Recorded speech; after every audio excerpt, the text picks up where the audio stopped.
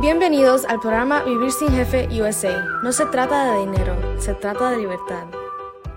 Y es que yo aprendí a construir activos, a construir sistemas que me generaran flujos de efectivo. Por eso yo le hago la broma a mis amigos, o cuando doy alguna conferencia, les digo, tengo 28 años y estoy jubilado. No quiere decir que ya no trabajo, quiere decir que construimos sistemas que hacen que el dinero trabaje para nosotros. Y eso me encantó. Cuando yo vi a un empresario así, yo dije, yo quiero ser así. Pero quería jubilarme joven. Y para eso aprendí a construir un sistema. Y de eso quiero hablarles a ustedes. Pero lo más importante, muchachos, más que aprender a construir un sistema, me he dedicado en tiempo y alma, muchachos, a construir un mejor ser humano, a construir un mejor Augusto, a construir una mejor versión de mí. Porque a fin de cuentas el que opera el negocio soy yo.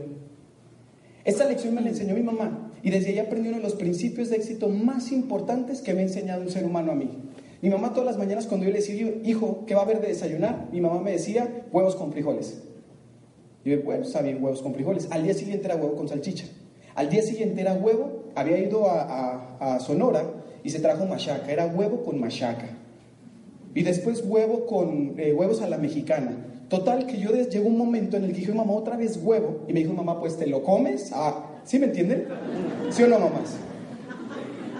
Las mamás saben, y mi mamá me dijo algo, para que vean, mamás, ustedes me van a dar la razón, las que son mamás. Mi mamá me dijo, hijo, si tanta hambre traes, te comes lo que sea. Si tanta hambre traes, te comes lo que sea. Y yo me he dado cuenta que en el mundo de los negocios vemos muchas personas, habemos algunas cuantas con hambre y muchos antojados. ¿Por qué? Porque cuando yo hablo de algún negocio con alguien, lo primero que me fijo yo es en qué producto, qué servicio tengo que ofertar. Y cuando le digo a mi amigo, mira, el negocio que vamos a montar son de popotes, ay no, guácala. Mira, amigo, el negocio a vender son champús, ay no, hello. Champús, no, yo soy arquitecto, yo soy abogado, yo soy médico. Y eso no tiene nada que ver. Yo aprendí desde muy chico a aprender a hacerme las preguntas correctas y ahorita les voy a hablar un poquito de eso. Pero esta lección me la enseñó un tío a una temprana edad. Tengo un tío que no fue ni a la primaria, perdón. Tengo un tío que no fue ni a la primaria, pero me enseñó uno de los principios de éxito que más valoro yo. Ay, se adelantó. Uy, se movió sola. Me decía mi tío, desde muy chico, me dijo, hijo, cuando tú seas dueño de alguna tierra, lo ideal es que te dediques a sembrar en tus propias tierras. Si ustedes fueran dueños de algunas tierras, ustedes en las tierras de quién decidirían sembrar, ¿en las tuyas o en las de alguien más? Pues obvio, ¿no? A mí me encantaría leer la mente de la gente, a ver qué les dice la mente, o qué les dice la ardilla, qué les está diciendo la ardilla en este momento. Quizás una cosa que, pues obvio, pues en las mías, ¿no? Pues es lógico, o sea, ¿qué te dijo la mente en este momento? ¿Qué te dijo la ardilla en este momento? Pues eso ya lo sabía, y luego... Y yo aprendí desde muy chico que el conocimiento y la comprensión eran dos cosas totalmente diferentes, porque tú lo puedes conocer pero no comprender. Es, por ejemplo, la gente que fuma. ¿Ustedes creen que ellos saben que fumar es causa de cáncer? Por supuesto. Los fresas van a decir, of course. Of course. ¿Sí? Por supuesto que la gente sabe que fumar es causa de cáncer. ¿Y por qué siguen fumando? Pues porque le gusta, ¿no? No es porque le gusta, es porque no es consciente, porque si fuera consciente... no fumaba. ¿Ustedes saben que hacer ejercicio es bueno? ¿Y es saludable? Pues sí, eso lo dicen en la tele y en donde sea, ¿no? Sí. ¿Y por qué no hacemos ejercicio? Ah, de veras. ¿Ustedes saben que tomar refresco no es saludable?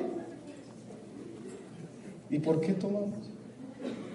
Lo que dijo, mire, lo que dijo el joven sí es cierto, Quizás algunos de ustedes, para que le pongas atención a ese muchacho. ¿Por qué les cuento esto, muchachos? Porque tú lo puedes conocer, pero no comprender. Cuando yo le pregunto a una persona, ¿y te gustaría ganar más dinero? ¿Y qué creen que me dicen? Pues obvio, pues ¿quién no? Es una respuesta promedio, una respuesta común. ¿Cuánto dinero te gustaría ganar? Pues lo más posible. ¿Cómo cuánto? Pues no sé. Y la esposa, 100,000 más, o sea, al mes, ¿no?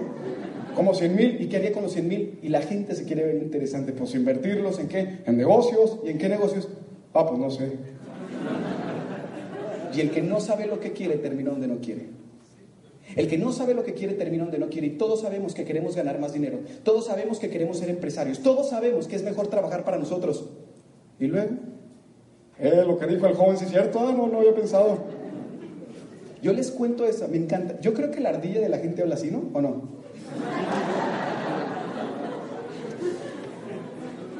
Mi ardilla sí habla así. Y luego, Augusto, ya sí, no, pues ya sé, ¿no? ¿Ustedes no hablan solos?